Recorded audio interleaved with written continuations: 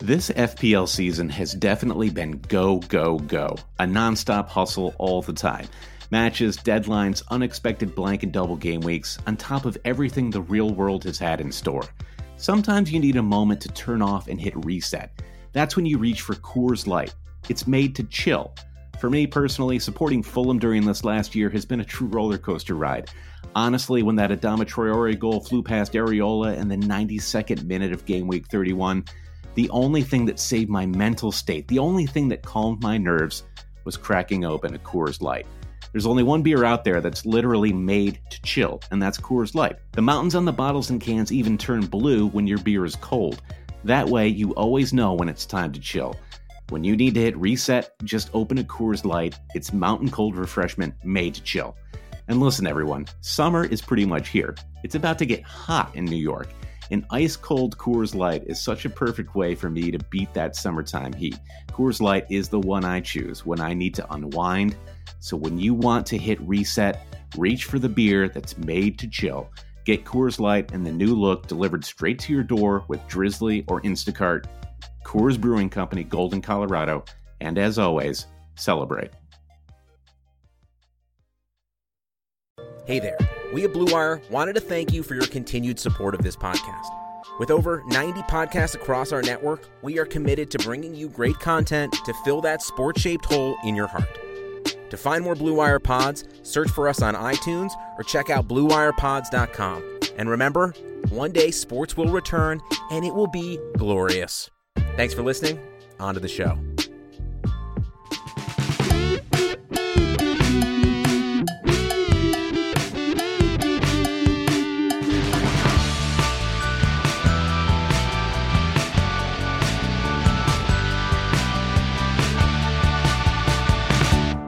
Hail cheaters, and welcome to the Always Cheating Podcast. Brandon, this used to be the Always Cheating Fantasy Podcast, but now it is fantasy without fantasy, like the old Garfield without Garfield comic. Yeah. My name is Josh. I'm here with Brandon. Brandon, how are you? I'm doing all right, all things considered, Josh. And you messaged me earlier today saying, what the heck are we going to talk about? Like, we're scraping the bottom of the barrel of podcast content right now. Like desperately missing the Premier League, desperately missing sports.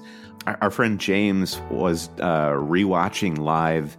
You can't rewatch something live. He was rewatching the Juventus Fulham round of 16 second leg, and like this is what it's come to, like watching Europa round of 16 matches just to get our fix. So we didn't know what we were going to talk about. So how did we actually come to the theme of today's episode? Well, we came to the theme. It was well, how did we? I don't know. Is there an actual answer here? How do we come to this theme? We just do we come to the theme, or does the theme come to us? Basically what happened was we didn't know what to talk about, put the call out on our Slack and on Twitter. By the grace of God, we got a couple of interesting questions from some of our Patreon supporters and listeners. So we decided to have a brief little football mailbag for this episode. So the theme is a little wide ranging. It's just some random questions from our beloved listeners, and we're going to do our best to answer them. Yeah, the mailbag, the classic cop-out for all podcasters and columnists the world over. But we actually have some pretty interesting questions here. Some questions about the end of, what's going to happen with FPL. Questions about what's going to happen with this season. Questions about who would play best in empty stadium, which I think is an interesting question. Who's the most handsome player in a mask? Brendan, these are important questions, all of which we're going to answer on today's podcast. But first, Brandon, how actually are you? Are you doing good? Are you surviving the quarantine? I feel like I talk to you like every day somehow.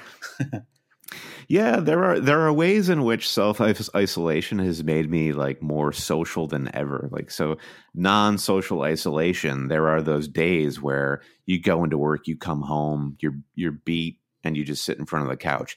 Now it's like a prescripted Zoom call with a friend every day, and there's just, and that's good. That keeps the blood moving, the sort of the spirit alive, and I'm all for it. But the way I hacked quarantine this week was my wife and I both bought bikes. So we don't own a car, and we've kind of been quarantined, not within our apartment, within our neighborhood, like as far as we can walk.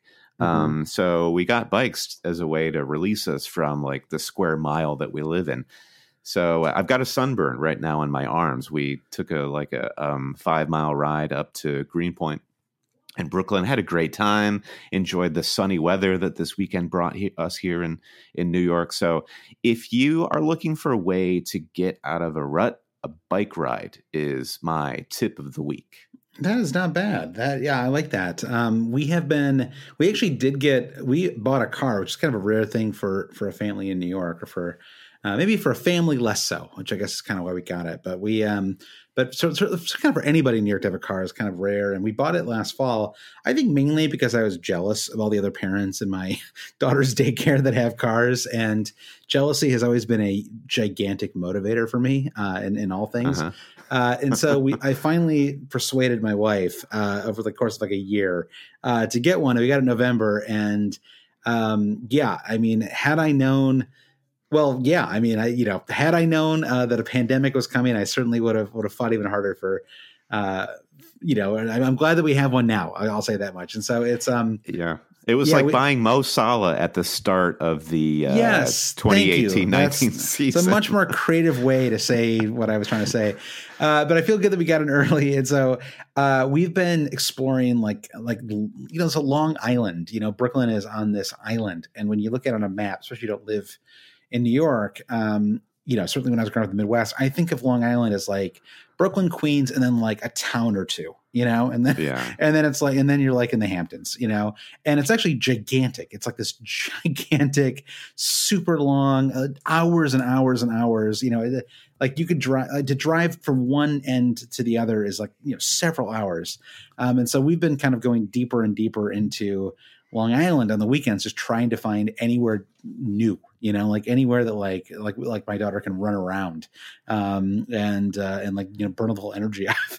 So that's what we've been doing on the weekends, and it was super warm this weekend, and so it's kind of like we're entering week 8 of the shelter at home here in New York, and I was telling you sort of we're all holding on as long as we can, and I think especially, you and I are both pretty lucky. Obviously, we talk about this every week, but it's worth reiterating. But you can feel it's like, I was saying it's like a hard-boiled egg that you've dropped on the ground, like social distance, it hasn't shattered exactly, but like everything is like, everything is like just starting to come apart, starting to flake off a little bit, slowly. And it feels like the whole thing is about to just like come off entirely. And we'll see how much longer, things can hold out, because when it's 80 and sunny on a Sunday, and New Yorkers don't really have backyards. They don't have pools. They don't have cars in most cases. It's going to be tricky. And so, but obviously people know why we're staying in. So anyway, I don't want to I feel like I'm just going to talk myself into politically correct circles here, but I love it's been tricky. All the New York talk is like we're stand-up comedians who have a hyper regional routine, and we're now doing it like in South Africa or something like that. Everyone's like, Long Island, all right. It's a bit strange. All right, let's shift gears back to our football mailbag. But first, let's touch upon our Patreon. Of course, a reminder to all of our Patreon supporters. Our payments are suspended. They were suspended in April with no football. In May, they're suspended again. This is just a way of saying you do not have to stop being a supporter of our podcast. It is of no cost to you. We don't want to lose our supporters just because the world has gone topsy-turvy and money might be tight. So stay with us. We're happy you're here. And if you're interested in finding out ways that you, a non-Patreon supporter, might be able to support Josh and I during this period, just visit patreon.com/alwayscheating. Yeah, and thank you to Carrie Swanson in particular, as patron sent us a really nice note this week, and like a little thank you. And Richard Harwood, a few people have reached out in the last few days just to say some nice things, and it's just been very nice, just very, very heartening that people are still listening to the podcast. And in fact, I was sort of having a day where I was like, I don't even know if we should do this. And I think we may come to a point soon where we just take like a 2-week break just to like recharge the batteries a little bit. And like, hopefully then we may have the Bundesliga, or more news in the Premier League. Maybe we'll have like a preview to discuss. I mean, that would be amazing. And so that may happen. But just the fact that people are continuing to listen, continue to write us nice notes. Tom Campbell sent us a nice note too. It just makes it it's motivating me to keep doing these podcasts every week, even if obviously like there's this is a fantasy sports podcast, and so I completely understand if people are not listening, but a lot of people still are, which is awesome. And so we want to keep even it's just you and I just talking about driving a car in Long Island, which is gonna be the most boring thing we ever talked about in here. But like it's at least it's we're trying to keep the flame alive when it comes to the Premier League and even the fantasy game a little bit too. Jealousy is a huge motivating factor for you, and shame is probably the greatest motivating factor for me. So getting messages from the listeners, knowing that they're actually out there watching me, I am liable to continue podcasting just out of shame. You do it yourself if you had to. Yeah, that's fair. All right, so let's take a break, and we're going to get back. We're going to get right into it this week. Football mailbag coming up in just a moment. All right, Brandon, we're back. Vinyl Richie kicks things off. He says it may be time to think FPL again. Next deadline is the game week 37 deadline before the game week 38 deadline next game week, which is potentially the last deadline of the season. How are you approaching this with little to no info from FPL HQ? All right, so I honestly didn't even know there was deadlines coming up. That's how checked out I am right now on what's going on with the current game. So have you been making transfers? Have you thought about FPL? Do you have any thoughts on what might happen to the game over the next few weeks? I have not been making transfers, no. I mean, initially when the FPL game was paused, there was all the scuttlebutt was, if you make a transfer, you might have a dip in rank by 100. Yeah. And I was kind of like in tune with that. I was like, all right, I'm not going to make a transfer because I'm just going to hold on to whatever rank I have. Mm-hmm. Yeah. And then a couple weeks passed, and then people started talking about that, and they just stopped talking about transfers altogether. And it's been totally out of my mind. And I am certainly from the perspective of it's pointless. And I genuinely believe if this season comes back in the form of FPL, we will be granted a wild card chip to start afresh with however FPL begins again, if it is for this season. I don't agree with the idea that you have to have positioned your current FPL team where it should be for whatever the end of the season is going to be. I think you will have that opportunity with a wild card issued by FPL. I mean, that's based on nothing. I obviously don't know anyone at FPL HQ, but I think there is a precedent for them issuing an emergency wild card, and that's going to happen. Yeah, I think you're right. And, I guess there's sort of two questions here. One is, will FPL come back at all? And I think I'm leaning towards no, unfortunately. And we did talk several weeks ago on the podcast about, what happens if FPL gets canceled? What are we going to do in your own mini leagues? And I think the conclusion we came to, which I think has become even more relevant as we enter like the second Great Depression, hopefully not, but it's certainly looking that way over the next few months, that we're just going to carry it all over, right? All the cash leagues that we're in, at least personally, it's like just carry that money over. Everybody gets to start fresh that next year, and they're in a cash league, and they don't have to put any of their own money. I put in several hundred this year, and so I'll be happy to not spend that next year to enter a bunch of different leagues.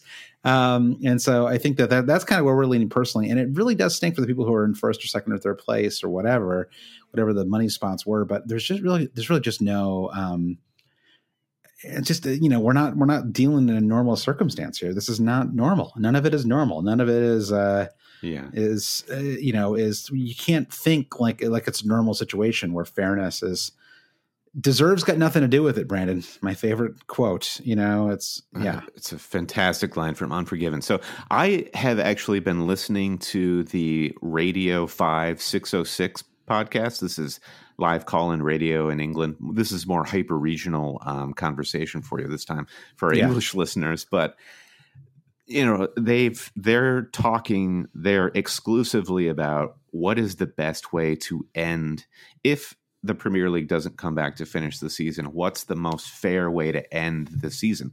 So FPL is a totally frivolous thing that doesn't matter. And I'm with you, Josh. Hey. It's fun. Yeah, frivolous. You can hold two ideas at the same time. It's frivolous and it's fun. I don't know. Okay. It's also very not frivolous. But how do you see the Premier League squaring everything away if they were to just put an end to this season? Do you think how would they do promotion, relegation, and crown a league champion and do the Champions League spots? Well, I'll tie it in with a question that came a little further down because it ties in so well with this. And Kendo on Twitter asked our thoughts on this. There's a post from FPL Brit about how to handle the current season. He says, give Liverpool the title, promote Leeds and West Brom, the two teams in first and second place of the championship. No teams are relegated. You play next season with 22 teams and 5 teams are relegated. He says, let the money man and insurance companies sort out the rest without risking further spread and without putting more lives at risk unnecessarily. So I think that's fine. I think that I don't know how you can relegate 3 teams with this is all assuming the season gets canceled. I don't know how you relegate any teams, right? It just doesn't seem feasible, given not all of them even played the same number of game weeks, right? Because of, blanks that had to get made up. And so that really doesn't seem doable. And I think they would be well within their rights to have lawsuits against the Premier League, right? We're not talking about normal money here anymore. Like there's so much money in the Premier League that, it costs you hundreds of millions of dollars, to get relegated and no guarantee of ever coming back up. Whereas, some teams can just skate by and, 17th place for 5 years, and just make a fortune. So I think that if they were to cancel the season, and I actually think they probably are going to try to find a way to do something, that I think that they would just pull 2 teams up and play with 22. I don't see that as being a impossible thing to do. We're not really in the realm of like the normal again here, so there's no point in looking at it through a normal lens. Like it's not what they want to do, but given the circumstances, I think they could. I actually think this idea about playing this summer, like a shortened thing. Maybe they play all the matches at Wembley or whatever, and people are like, well, is it feasible, to have them all in quarantine or in hotels and, for a month and change or however long it takes to do this. And, does that actually make any sense? And speaking personally, some of these, they make so much money, it's like if you gave me $2 million to stay in a hotel for the next, come on. Okay. What, you don't agree with this, or are you like, I don't agree with this. Well, the whole idea of money right now I find so troublesome because you're on the one hand saying this is unprecedented, and what matters most and above all is people's health, the health of humans and the health of our society. I never said that. I was talking about I'm not talking about you. Okay. Yeah. The general tone of like the conversation, like going back to the 606 show, right? Like Robbie Savage's prefaces everything with these platitudes of like, well, I'm about to say something, but let me be clear. It only has to be done with the sanctioning by the government and when everyone's health and well-being is accounted for. Right. But the whole idea that, if I got paid millions of dollars, then I'd go be in a hotel room. I do think that that's ridiculous. I think it doesn't matter how much you get paid to ask you to leave your family during this time, to ask you to live somewhere else and then be exposed to who knows what. And then there are all these uncertainties that come into play, and you're asking, while we're trying to prognosticate about how a season might be finished, the fact is we don't know anything about how this pandemic is going to continue on or continue to end. So to just ask something of these players and for the excuse to be, well, I mean, you make millions of dollars, so just do it. I just don't agree with it. Yeah. I mean, I guess I wasn't necessarily thinking like they would be in like a tiny, like Best Western type thing. I mean, it's like if you're in like suites, or I don't know. I don't really know. Or maybe it's like you just have to like go straight home with these. I don't really know. I mean, obviously you need like massive testing. You need to test them every day. You need to have. The issue to me is, if you just lay down the marker and say, well, we just can't do this reasonably, and I think I think your point is perfectly reasonable. I'm not sure I disagree with it, to be honest. I guess I was speaking more about what I think is going to happen. But I think, and maybe what the rationale would be. I mean, the money is incredible, and it will be a major factor, and I think the issue is that it's a bit of a sliding scale, right? I mean, if obviously June it's going to be a dangerous time still. July may not be better. August may not be better. September may not be better. And so, if you kind of lay down the marker that you're not going to play until it's safe again, there's a very real chance that we just don't have football until 2021, which might be, which is fine. I've gotten through the last 2 months with no sports, and I can continue to. It will. Clubs will fold, for sure. And they may not be Premier League clubs, but it'll have a cascading effect, I think, on the world. You can't just remove all the money, and players won't be able to get paid either. But can't you remove all the money? Money is a fiction. Money is an absolute fiction. Yeah, but governments can print more. People create budgets. But they pay, like players get paid, staff gets paid, vendors get paid, like that stuff's all budgeted out, right? You're able to like stay at your current job because there's an expectation that revenue will continue to come in that will allow you to stay on the clock, or to stay on the payroll. And so, like a government can print money, but they're not going to print money to keep Arsenal solvent, foreign ownership, I don't know. So, I think it may not be a bad thing. I think, money is like a hugely corrupting influence. We see it in American sports, even just as much as we see it in the Premier League. I wouldn't say even more, because in Premier League, you literally have giant advertisements on the front of jerseys, right? It's like the most off-putting thing to me when I first started getting into the Premier League. Nicholas Bentner even has advertisements on his underwear. So, the game's gone. Yeah. Well, it's, and it's like, you sort of get used to it, but it isn't cool or pretty. It's disgusting. And like everything that's, all the stuff that, there's no better example of this than like everything that was being discussed with the expansion of the Champions League, right? Like the ultimate, we don't even care about the fans anymore. Like it's just all about massive international TV deals that we can sign, right. Football is no longer a community sport. It's a broadcast, and we own it. Exactly. Right. Exactly. And so, so I don't really know. I really don't disagree with anything you just said. I don't really know how to make it safe either. I do think that there is like, but I also think that like it may be, at some point you may just have to, I don't really know. Honestly, I don't really know what to say. Yeah, I think it feels like I'm about to say, I don't think you have to say anything. Put themselves at risk, which I don't really want to do. Right. The discussion that we just had, I think, was the various sides of the argument.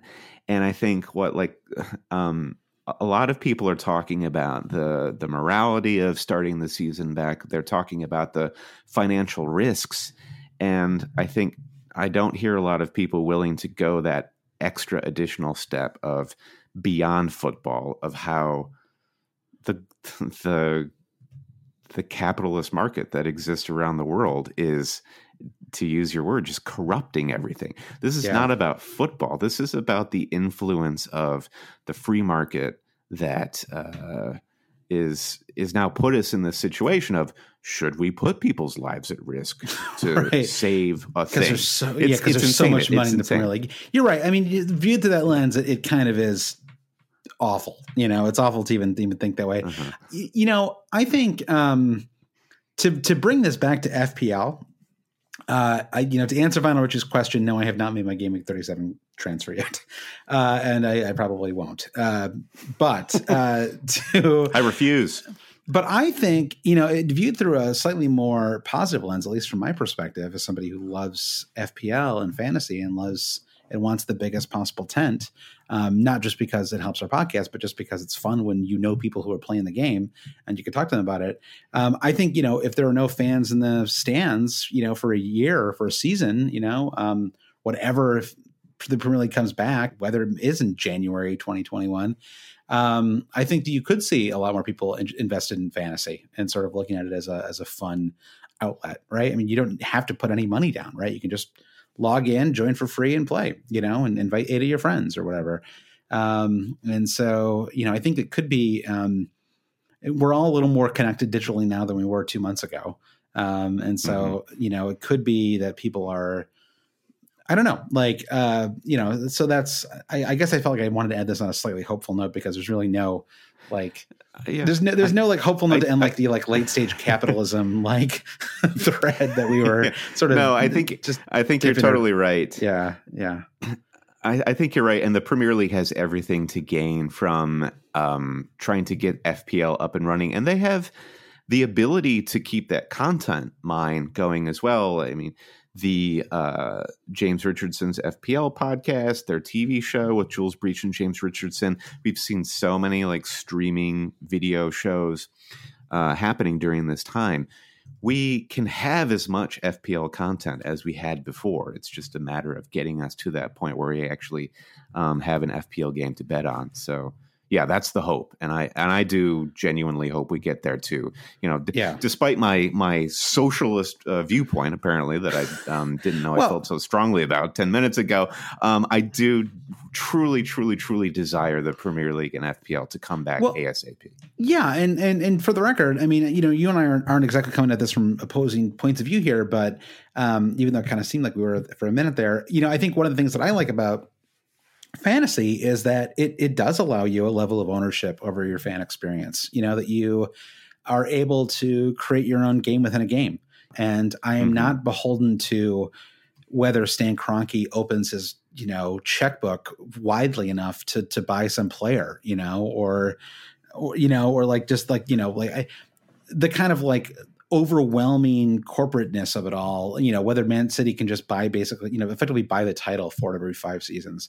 That is a secondary concern to me because my primary concern is fantasy, which is a weird thing to say, but but I think it's fine. It's just an entry point. I mean, I know I can name 85% of the players in the Premier League. I can name the non-Sheffield United ones by sight. It's you can really I know a lot about what's going on in the game. They're all kind of blend together. So it's just an entry point, and it's a way to enjoy the game. I still love. I mean, when you're watching the matches, it's not like I'm running calculations, and at least not most of the time. I'm just enjoying the game and living and dying with the free kicks and the corners and all the other things that people love. It's just that I don't have to spend any energy at all, really, getting mad about the corporate part of it because I can sort of have my little corner, where that I can make fun for me. Here's the deal, Josh. We can't have a mailbag episode where we just talk about one question that was issued. We had more questions in the mailbag than this. So let us move on. Rob Butler asks, what players will play well in empty stadiums? So Rob is assuming, right, the Premier League is open for business without fans. What players will play well in empty stadiums and what players will struggle? Big ego players will struggle, I think. These are Rob's thoughts. And down-to-earth nice guys, the Santi Cazorlas of this world, Josh, will be okay. Hope you're both surviving these odd times. So what do you think, Josh? Who's going to fare best without fans in the stadium? I think, Rob, I understand his sentiment. I think he's actually completely wrong. I think, if anything, it's the opposite. I think that big ego players are psychotic and borderline sociopaths and do not need anything in order to like the way Aguero is hardwired to score and like in that, and like with a kind of bloodthirsty devotion, is something that one suspects that he would do that in front of 0 people or 100,000 people with exactly the same level of ferocity. Whereas I actually think that go ahead. I was going to say, I was trying to get out of bed 2 mornings ago and pulled up Instagram, and Manchester City served me a video of every single goal Sergio Aguero has scored for Manchester City. So I said, honey, I'm going to be a minute. And you're totally right. Like, man, that was a magical, like, hour-long video that I watched. And you think about Luis Suarez. Luis Suarez is not biting Branislav Ivanovic because fans are present. He's biting Ivanovic because he wants to bite Ivanovic, and he doesn't care about you. So I'm totally with you. Himself. Yeah, exactly. They're sociopaths. They have no conscience. This is not in the worst way. They're not serial killers. Yeah. So would we then presume that the nice guys and gals who play in front of those audiences, they're sort of, because you are nice, you're probably nice because you believe in this idea of society. And performing seems to be kind of a strong word here, but the nice guys appear nice because they're putting on that level of performance in front of you. And without the fan, are the nice guys even nice anymore? Yeah, I honestly think everyone would probably be fine. I don't really know that it's kind of interesting because I was thinking about this question earlier, and I mean, I'm sure there's data about this, right? Because there are a bunch of Champions League games that have been played in front of empty stadiums. And so, it would be probably fairly straightforward to look this up. And I'd be curious, what the data says, sort of comparing comparable matches in full stadiums versus empty ones. But I feel like they're so well. I mean, they train in empty, like they don't train in front of the fans. They don't really, most of them don't play in places where they grew up with, like, with people watching them all the time. And so I don't know. I feel like it's kind of, I think they would all be fine. I don't really see it having a significant difference on the matches. I don't know. I mean, what do you think? Yeah, I think you're right. And sort of just to jump back to the whole idea of the amount of money that these players get paid, regardless of the amount they get paid, this is a profession. It's a job. And sure, they play with passion, but this is like, they're hardwired for this, and they've run through all the paces. There's this thing that Kevin De Bruyne said in an interview, I think it was like 2 years ago. He was speaking to playing under Pep Guardiola, and he said, it's great. I step onto the pitch and I don't have to think. Like, I know when I receive the ball or when I don't have the ball, I know exactly what I have to do because I've been trained that way.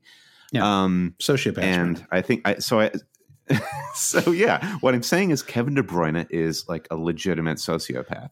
But yeah, these guys, like, going through the motions for these guys is going through the motions at such a high level that we can barely comprehend so far as we can see on a TV broadcast. So the game probably wouldn't be that much different, I suspect. The goal celebrations would be the things that would suffer. Yeah, and VAR would be weird in an empty stadium too. That would be a bizarre experience. No Who would be there to boo? Yeah, that's true. It'd probably be fine, actually. I think someone had this idea that I think it was an American fan had this idea. I think it was for the NCAA tournament when there's still an idea that, like, they might be able to do it, and they were like, it's like, yeah, obviously you need to play these with no fans, but every team gets to pick one fan.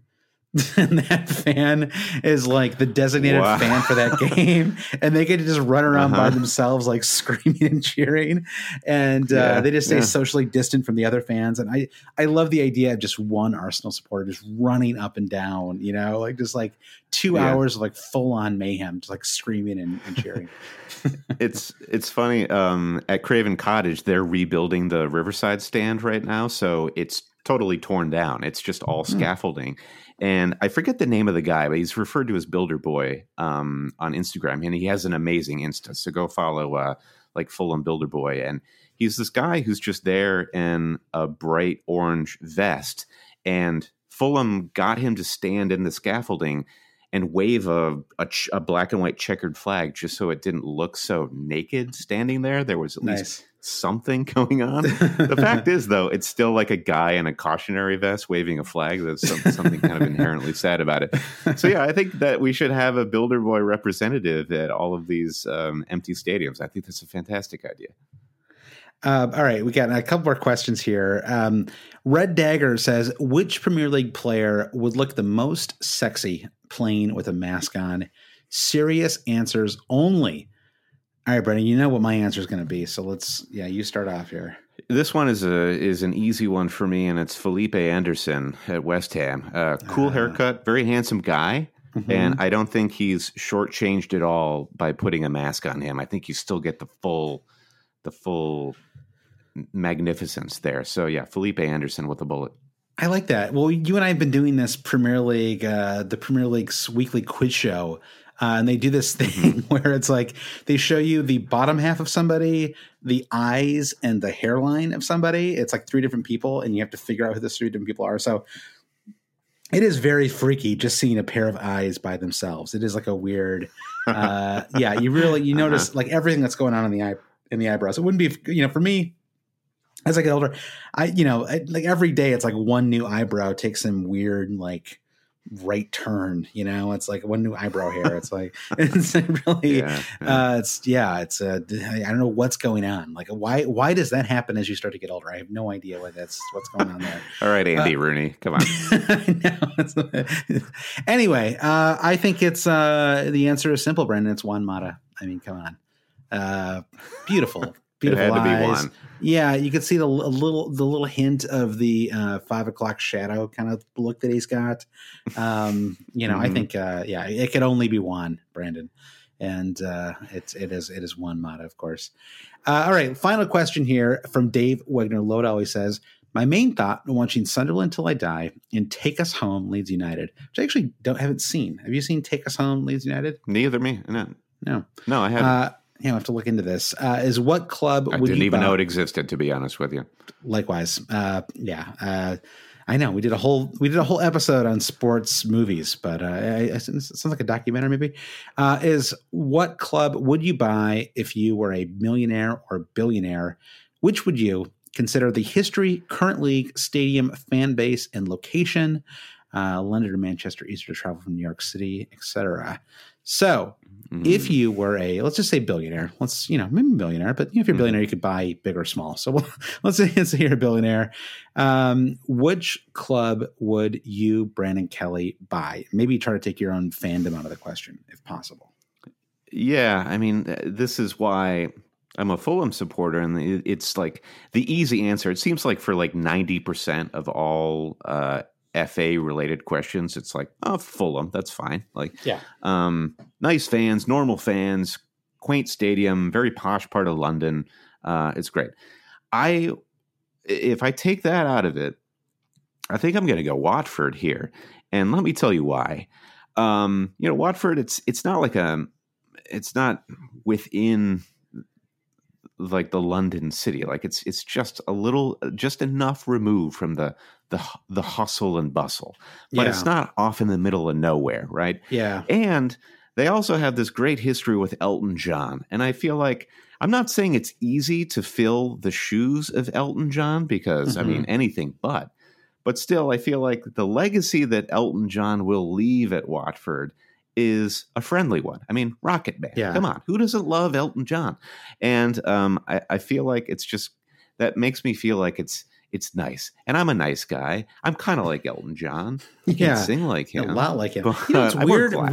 Very strangely, on our drive today, we put on a best of Elton John on Spotify, and that was what we listened to the whole morning on the drive out. So that's a weird connection point. I don't know.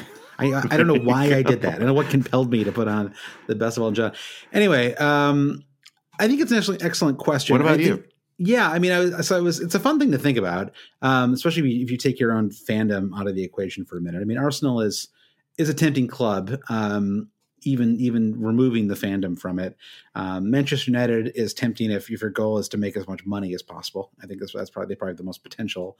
But yeah, in terms of places that I would want to be able to visit from America, I think you do have to look at the London clubs. I mean, I guess if you're a billionaire, you'll be able to fly anywhere. But let's say that you want to make it easy. You want to go to good restaurants and all that sort of thing. I feel like I might still be scarred, by the way, from our absolutely miserable train rides up to Manchester and back when we were there. That's going to haunt me for a while still. But so I think I'm thinking London area. I think Watford is a good pick. The issue with Watford is, and the same issue with Fulham, too much relegation worry for me. A little too concerned about that. And so I think Chelsea would be the club that I would pick. I like that location. That's probably like my North London. When I went to the Emirates, it's a nice area up there. But Chelsea's a little more in the heart of London, and I don't know. I feel like that's like a slightly I could see myself like buying like a really nice apartment, next to the stadium or something like that. It's a little westerly and it's nice over there for sure. And, super posh for sure. You could it's like you step in for what's his name, the Russian oligarch, Abramovich. Yeah. He's like an unknowable weirdo character. And then you'll be just this bright, shining, positive American. Mm-hmm. They'll love you. Oh, I think so too. Handsome as all get out. Charismatic. What's your first target? Yeah. What's your first target for Chelsea when you become the owner? So Frank Lampard's manager. Tammy Abraham is the striker. Yeah. What's the first thing you want to change there? Oh yeah, that's if I could buy any one player. I'm sure they're like younger. Jadon Sancho is actually the one who comes to mind immediately because you could just I think he could play with Tammy and young British player destined to play 100 plus caps for England over the next 15 years. So as long as you had him, you'd have like a massive kind of built-in fan base in England and probably throughout the world. And I don't know. So that's sort of that's where I would go with my first transfer. What about you? If you took over Watford, you're probably in, 17th place, just trying to stay up. You're probably going to go for one of those like small, like a Ukrainian defender or something, right? It's going to be, you've got to get a loanee from the Turkish league that's not going to pan out. No, I've got two choices. Either I dissolve the club, which is enticing, or I make Troy Deeney player manager, and I think that I will go for the latter. Troy Deeney playing and managing at the same time will be finishing in 12th place before you know it. That is a great question. If you could buy one Premier League club just so that you could dissolve it, so that it never played another match, like you were some kind of like a hedge fund, just like a God, what club would I destroy? I don't know. Maybe it's a scary to answer. It's a great power. Yeah, with great power comes great responsibility. Yeah, it gets into too much trouble if we answer this one. I think so. It's best to move on.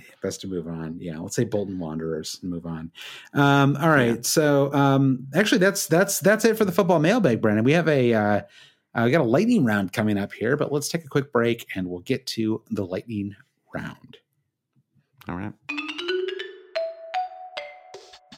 Brandon, with currently no Premier League, NBA, NHL, or Major League Baseball, you may think there's nothing to bet on. Well, you'd be wrong. Our exclusive partner, BetOnline, you've heard us talk about them before, still has hundreds of events, games, and props to wager on. From their online casino to poker and blackjack. You and I know all about poker. We have a weekly poker game recently that's been a lot of fun with some old friends. They're bringing Vegas to you. I also love how poker kind of sounds like Poku. So for all those Poku fans out there, true. That's actually, check out BetOnline. Yeah, you were just Googling Poku actually, and you found out about poker, and you got excited and sort of went down down the. I just got into it. Yeah. Missing the NFL? No problem. BetOnline has live daily Madden NFL 20 simulations you can bet on. You can also bet on Survivor, Big Brother, American Idol, stock prices, and even the Nathan's hot dog eating contest. Let's hope that actually happens this July, Brendan. It's a rite of, rite of passage. I don't know. It's an annual tradition, certainly here in New York. Rite of passage to go, but I've never actually gone, so maybe it's not. All open 24 hours a day and all online. Use promo code BlueWire to join today and receive your new welcome bonus. BetOnline, your online wagering solution. That's not all, Joshua. Today we also have a sponsor from Blue Chew. Guys, are you looking to last longer and go a few extra rounds? Get to BlueChew.com. BlueChew.com has the first ever chewable that brings your performance in the bedroom to another level. They've got the same active ingredients that are in Viagra and Cialis, so you know they work. And since they're chewable, they work faster. You can take them anytime, day or night, even on a full stomach. Plus, you don't need to go to the doctor's office or spend time waiting in the pharmacy line. Blue Chew's online physician is free of cost, and once approved, your order ships straight to your door in discreet packaging.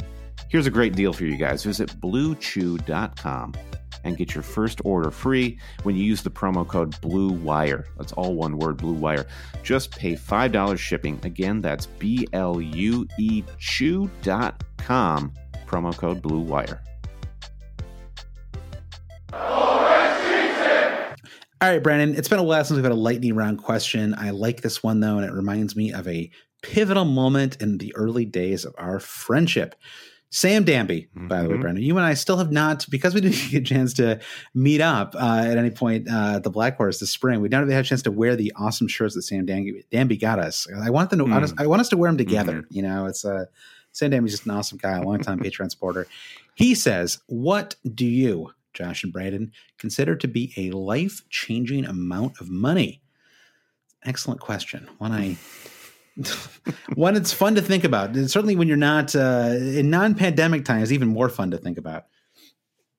Yeah, for some people, a life-changing amount of money, right, is just getting like a salary sort right of now. check from the federal government, or anything. Yeah. So, and perhaps a good time for me to plug the GoFundMe for the Black Horse Pub. We have a link in the show notes. And if you want to support the out of work staff of our favorite pub to watch Premier League matches, the Black Horse, just check out the show notes. But which many have, and thank you again. Yes, everyone who has contributed to the Black Horse, you are children of the sun, and we love you. It does remind me of a story from many years ago. It was a discussion that you and I, Josh, had right when we moved to New York. So we were young professionals looking to make our start. The summer of 2005, and you had posed this question to me late at night at a bar, like, what is Chicago money to you? So we're from the Midwest, where Chicago is the metropolis, but we'd made the leap to come to the East Coast. And I had said, you remembered me saying something like 50,000 annual salary. I remember it as 60, but that begat this whole conversation of like, really, like, is that a low amount of money, or is that just the right amount of money for you to totally uproot yourself and change your life again? And, how many years on, like 15 years later, is the conversation about money the same type of conversation as it was back then? Yeah, it's interesting because, I mean, I remember, moving to New York, and I really was one of the, I don't know, a lot of people have done this, and so I'm not unique in this regard, but many people have done this. But I moved here with, I had no job, no place to live, and no money when I moved here 15 years ago. And so, so at various times, life-changing money has been, making $10 an hour or getting my first salary job or whatever. And so, it's interesting how, but at this point, like even something that is a lot of money in and of itself would not necessarily be life-changing. It would have to be like something that you could like buy an apartment with it, so it'd be like, or at least like put a massive down payment down on it, right? Like, like $300,000. If we just like deposited that in an account, that would change my life, but I think otherwise, like I'm sort of doing what I want to be doing, and so I don't want to change my life really, I just would like, it'd be nice, like, so I don't know that how much anything could change my life right now. I mean, outside of some, something bad happening, but in a good way, it feels like, like maybe one day where, who knows, like obviously like, the podcast is a huge project and it'd be great if we, kept building on that. But like, I think more, if sort of my life on the track it's on is what it is, then money's not going to change that too much, no matter how much it is. Yeah. I look back at Dave Wigner-Lodahl's question based on Sunderland Till I Die. Like, what club would you buy if you were able to buy any club? And it is another fascinating thing of what drives somebody like the takeover that's imminent at Newcastle from the Saudi regime. What's driving that purchase? And I think most people that buy football clubs, especially when you look at the Sunderland Till I Die, is the motivating factor is oftentimes vanity, boredom, or just like I want a toy, and it's a good reminder of how money is just truly bizarre, and you could view money as being corrupting or villainous, or you could also view money as absolutely abstract and something that won't make you happy one way or the other. Yeah. I just find it so fascinating what drives these really wealthy people to invest in football clubs that often bring them like nothing but headaches. They just must love the ego trip. I think it's the ego trip. I think for a certain kind of like, it's like, I mean, you see it in Succession, great show. And, nobody seems remotely happy on that show, and it's like, there's like it's like for the kind of people who make a ton of money, it doesn't seem like they, their whole value system is so different than mine, and so it's like, if I got life-changing money, would that just change my value system? If so, I don't really want that, I don't really want that to be in my life. And so, so it's kind of a luxury to think about what you do with a lot of money. But I still remember what it was like to even get to where I am now, and so, I don't know. It's an interesting question. I mean, it's worth thinking about, especially now, sure. When you're sort of like, all right, like my goals may have to change, based on, I'm in X industry and that industry may not exist in the next 6 months, and so, I don't know. So maybe it's always a sliding scale. Sometimes it slides up, sometimes it slides down. And, I don't know. It's always been that way, I suppose.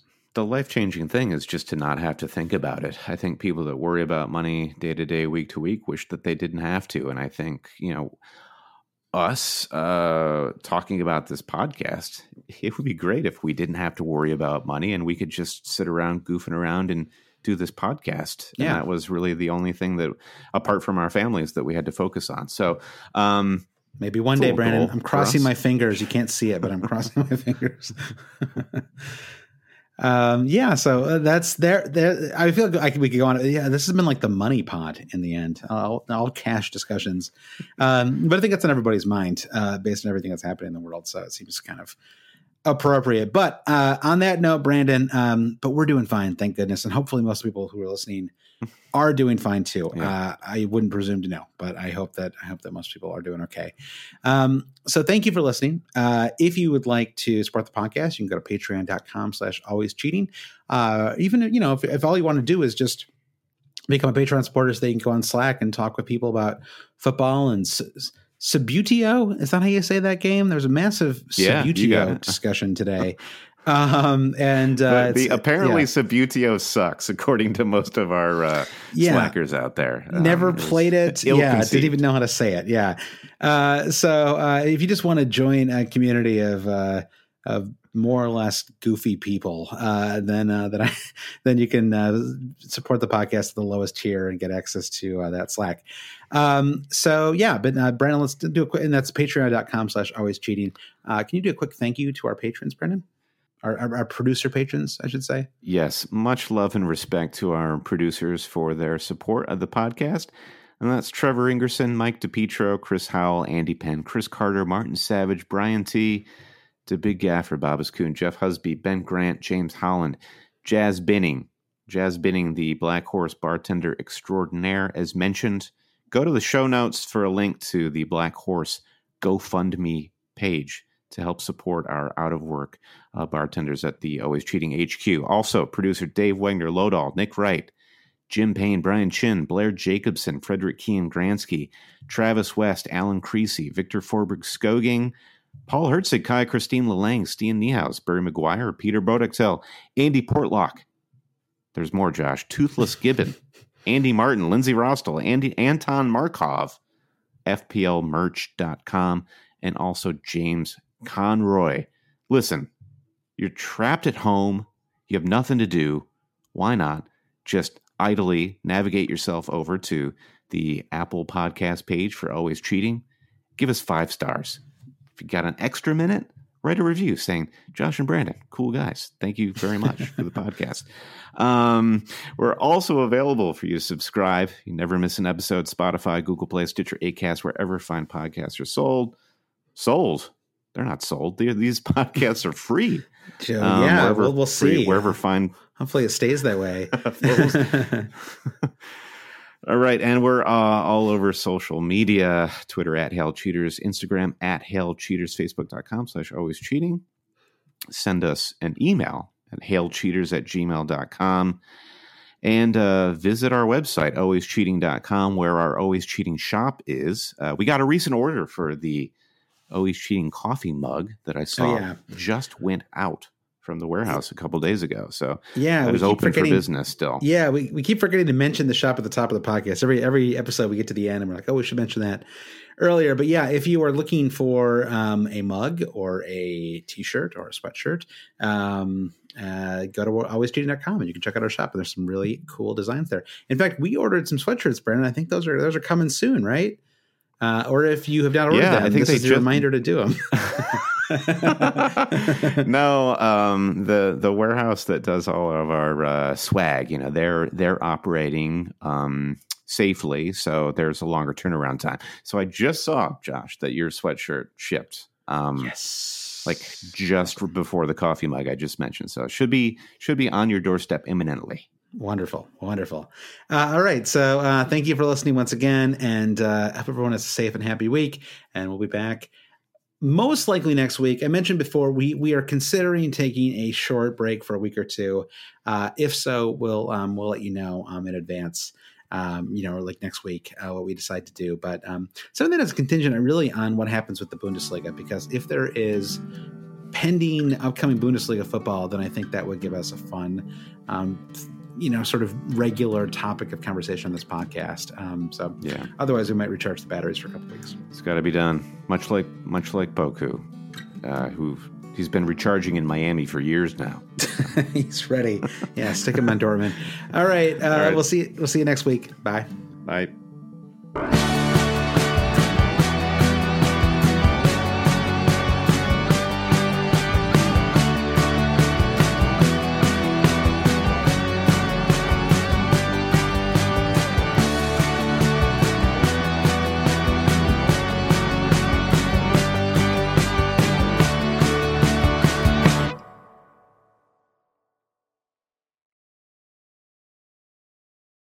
Whether you're a world-class athlete or a podcaster like me, we all understand the importance of mental and physical well-being and proper recovery for top-notch performance. That's why I'm excited that Unified Healing is sponsoring podcasts on the Blue Wire Network. Unified Healing is a new and super innovative global network of wellness centers powered by Energy Enhancement System, or EE System. If you haven't heard of the EE System yet, then you'll want to listen up. This technology promotes wellness, deep relaxation, purification, and rejuvenation. Wherever you are across the globe, access to a center is easy and affordable. Interested in experiencing the EE System technology for yourself? Go to unifiedhealing.com/bluewire to learn more and find a center near you. That's unified, UNIFYD, healing.com/bluewire. No material or testimonials on the Unified Healing website are intended to be viewed as medical advice or a substitute for professional medical advice, diagnosis, or treatment. Always seek the advice of your physician or other qualified healthcare provider with any questions you may have regarding a medical condition or treatment and before undertaking a new healthcare regimen, including EE System.